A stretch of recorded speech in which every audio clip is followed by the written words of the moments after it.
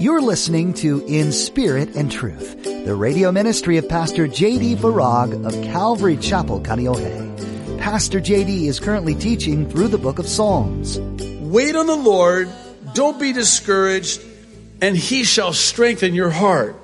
And then He says it again, He reiterates it, wait, I say, on the Lord. It's almost like He's saying, just wait, you'll see. Just wait, I know it's bad. I know it's hard, but just wait. You'll see the goodness that the Lord is going to bring out of even this. In today's message, Pastor J.D. reminds us that faith requires a lot of patience. As bad as your circumstance might seem, just like Joseph in the 17 years he waited for his dream to be fulfilled, or David as he hid in caves from a murderous king, you can have faith that God's timing is perfect and He will fulfill His promises. Now, be sure to stay with us after today's message to hear how you can get your own copy of today's broadcast. Subscribe to the In Spirit and Truth podcast or download the In Spirit and Truth iPhone or Android mobile app. Now, here's Pastor J.D. in Psalms chapter 28 with today's edition of In Spirit and Truth. I know that everything around me and everything that's happening to me, and as bad as this is for me, contradicts everything that I believe to be true about the goodness of God. But I'm not going to believe in that. I'm going to believe in God. Yes, this is bad, but I'm going to believe in, trust in, have the confidence in the goodness of the Lord, and that God will somehow and some way bring good this side of heaven. And He will. He will. Now, here's the problem. And the problem is verse 14. And it has to do with waiting. Oh, see, you're just a lot like me, aren't you? I hate to wait. I hate to wait. I mean, I really hate to wait. And don't look at me like that because you hate to wait too. What is it about us, innate within us, that chafes at this waiting on the Lord to do what He's going to do? Time goes on. We pray, we trust, we hope, and it just seems that God's just not in as big of a hurry as we are. It's been said that God is never late, but neither is God early. And here's the thing. We don't want Him to be early because His timing is perfect.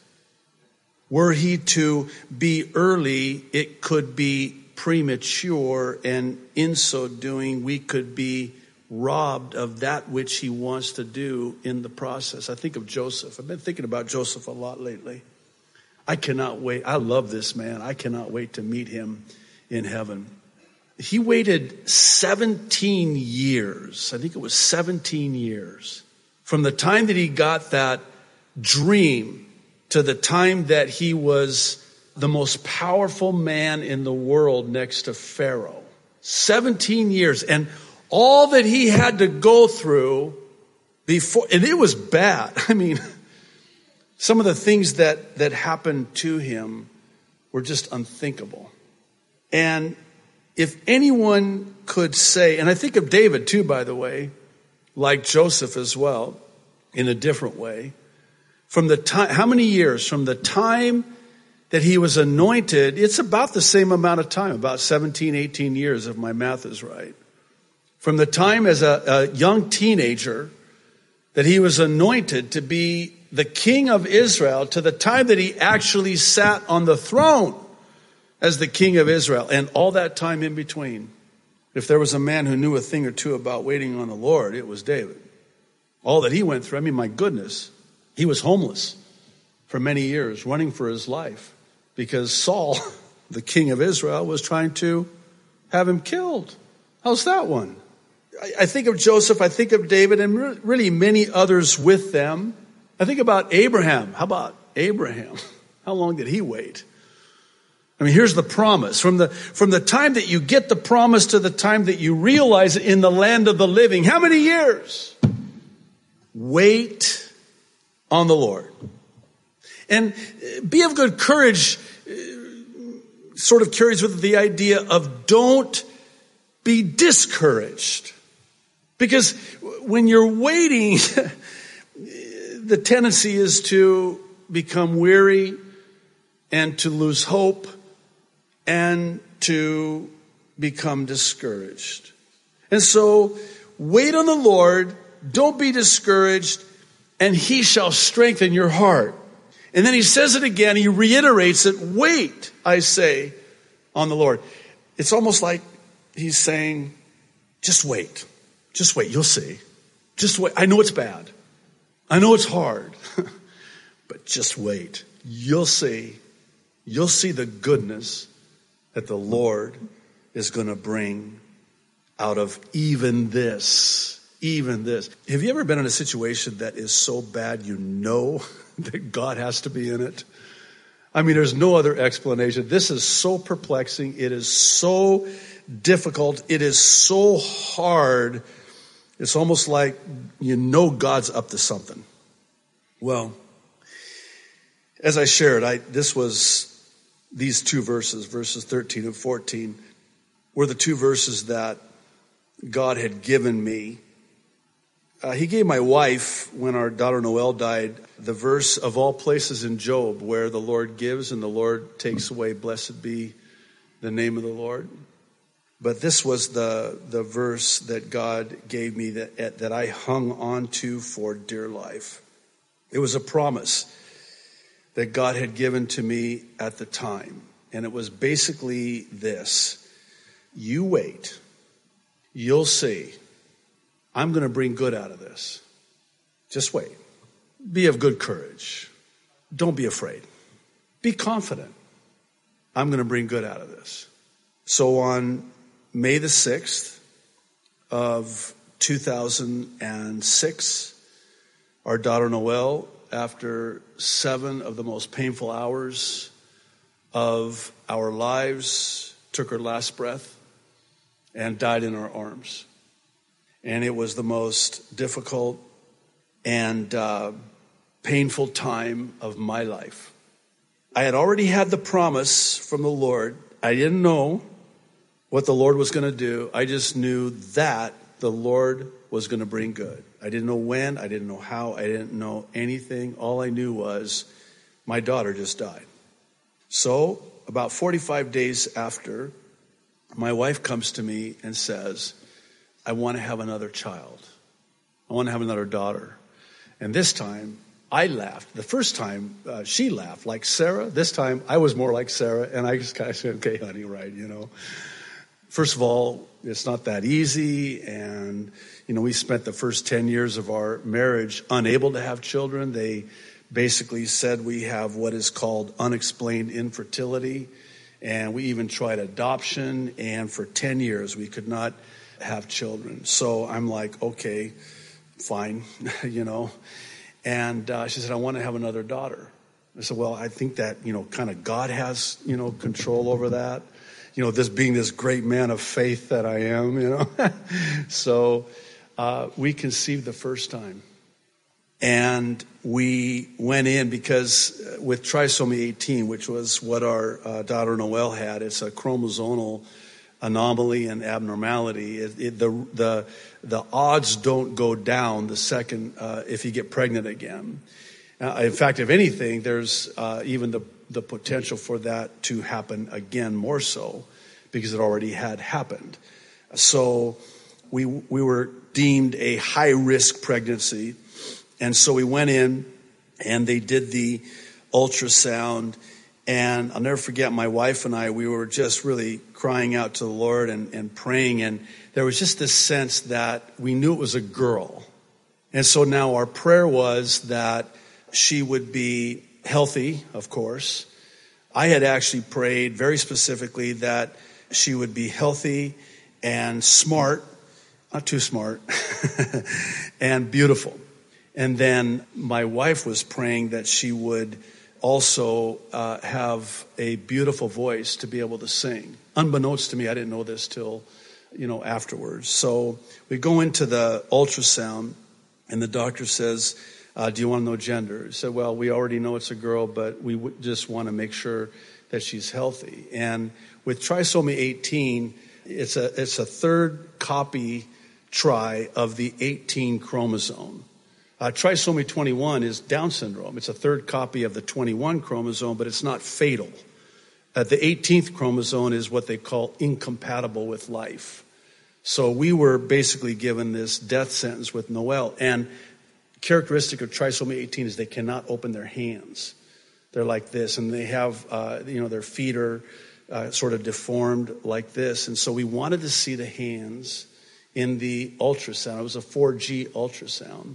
And so as they were scanning in the ultrasound, we saw not only the hand open, but the hand was waving. Hello, I'm here. I'm okay. I'm healthy. I'm here. And of course, that is our daughter, Sabia, today, who is not only smart and beautiful and healthy, but God has given her a beautiful voice as well. And that is the goodness of the Lord in the land of the living. I'm here to testify, like the sweet psalmist of Israel, David would testify, that you just wait and you'll see. No matter how bad it might seem, you will see the goodness of the Lord. Don't lose heart. I know that it's bad. You're hanging on by a thread, but you'll see. Just wait. You'll see. On the authority of God's word and on the authority of God's goodness and his promise to you, you will see the goodness of the Lord. Psalm 28, another psalm of David. To you I will cry, O Lord, my rock. Do not be silent to me, lest if you are silent to me, I become like those who go down to the pit. Hear the voice of my supplications when I cry to you, when I lift up my hands toward your holy sanctuary. Do not take me away with the wicked and with the workers of iniquity, who speak peace to their neighbors, but evil is in their hearts. Give them according to their deeds and according to the wickedness of their endeavors. Give them according to the work of their hands. Render to them what they deserve, because they do not regard the works of the Lord, nor the operation of his hands. He shall destroy them and not build them up. Blessed be the Lord, because he has heard the voice of my supplications. The Lord is my strength and my shield. My heart trusted in him, and I am helped. Therefore, my heart greatly rejoices, and with my song I will praise him. The Lord is their strength, and he is the saving refuge of his anointed. Save your people and bless your inheritance. Shepherd them also and bear them up forever. Psalm 28, like many of David's psalms, speaks ever so beautifully and even eloquently to the power of prayer to move the mighty hand of God. We don't know exactly what it was that David was going through at the time that he penned this psalm, but what we do know is that it was and must have been a very difficult trial, whatever he was in. And again, he's crying out to God. And this psalm, the takeaway is that God not only hears our prayers, but he answers our prayers. And think of it this way. He answers our prayers the same way we would answer our own prayers if we knew what God already knows. In other words, we pray, and it's been said that prayer changes things, but really prayer changes the one who prays. There's a change that takes place within us. Because sometimes we'll pray, and the way we pray is not the way that God is able to answer the prayer the way we pray it. So there has to be this change that takes place within us, and then the prayer changes. Every so often I'll go back and look over my prayer list that I keep and I have for many, many years, very specific prayers that I prayed over the years. And it's kind of interesting because I have this, prayer and the date I prayed it, and then the answer to the prayer, and then when it was answered. Some of those prayers, God answered them, but definitely not the way that I had prayed them. In fact, I look at and I thought, oh my goodness, I prayed that? Thank you, God. It's been said, I thank God for the prayers He's answered, but sometimes I thank Him even more for the prayers He didn't answer. Because if God would have answered that prayer the way I prayed it, oh my goodness.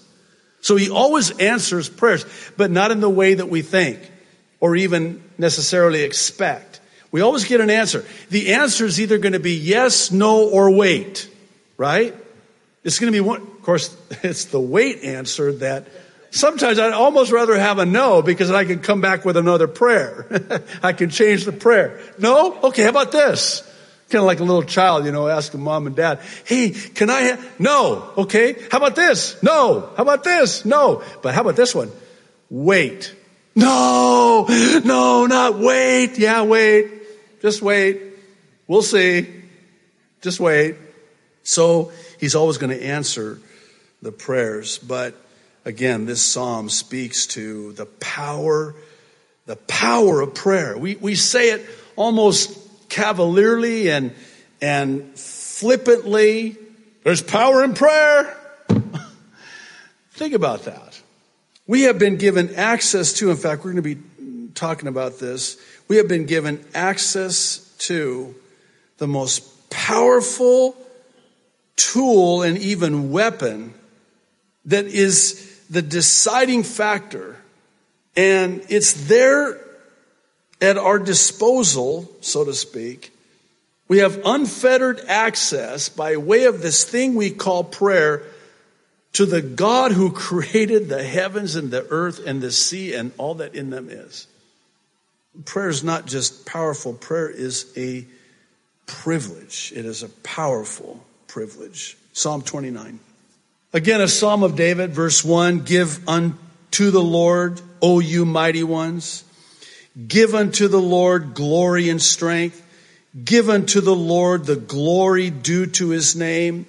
Worship the Lord in the beauty of holiness. The voice of the Lord is over the waters. The God of glory thunders. The Lord is over many waters. The voice of the Lord is powerful. The voice of the Lord is full of majesty. The voice of the Lord breaks the cedars.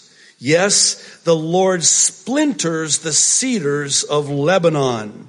He makes them also skip like a calf. Lebanon and Sirion like a young wild ox. The voice of the Lord, verse 7, divides the flames of fire. The voice of the Lord shakes the wilderness. The Lord shakes the wilderness of Kadesh. The voice of the Lord makes the deer give birth and strips the forests bare. And in His temple, everyone says, glory. The Lord sat enthroned at the flood, and the Lord sits as king forever. The Lord will give strength to His people. The Lord will bless His people with peace. What imagery! The voice of the Lord. How great is the voice of the Lord. And it's believed that when David wrote this psalm, that it must have been after witnessing this really powerful storm. And in everything he saw in this storm, the crackling and the loud thunder, the splintering of a cedar of Lebanon, that would be terrifying, just the sound of it. And so David is likening the power of this storm to the very powerful God of the storm that is mightier than the storm, and he's worshiping the Lord because of it. For me, it's really the takeaway of the Lord being in and through the storm, always mightier than the storm. No matter what the storm is that we go through in life, the voice of the Lord, the power of the Lord is mightier than any storm. Psalm 30. A psalm, a song at the dedication of the house of David.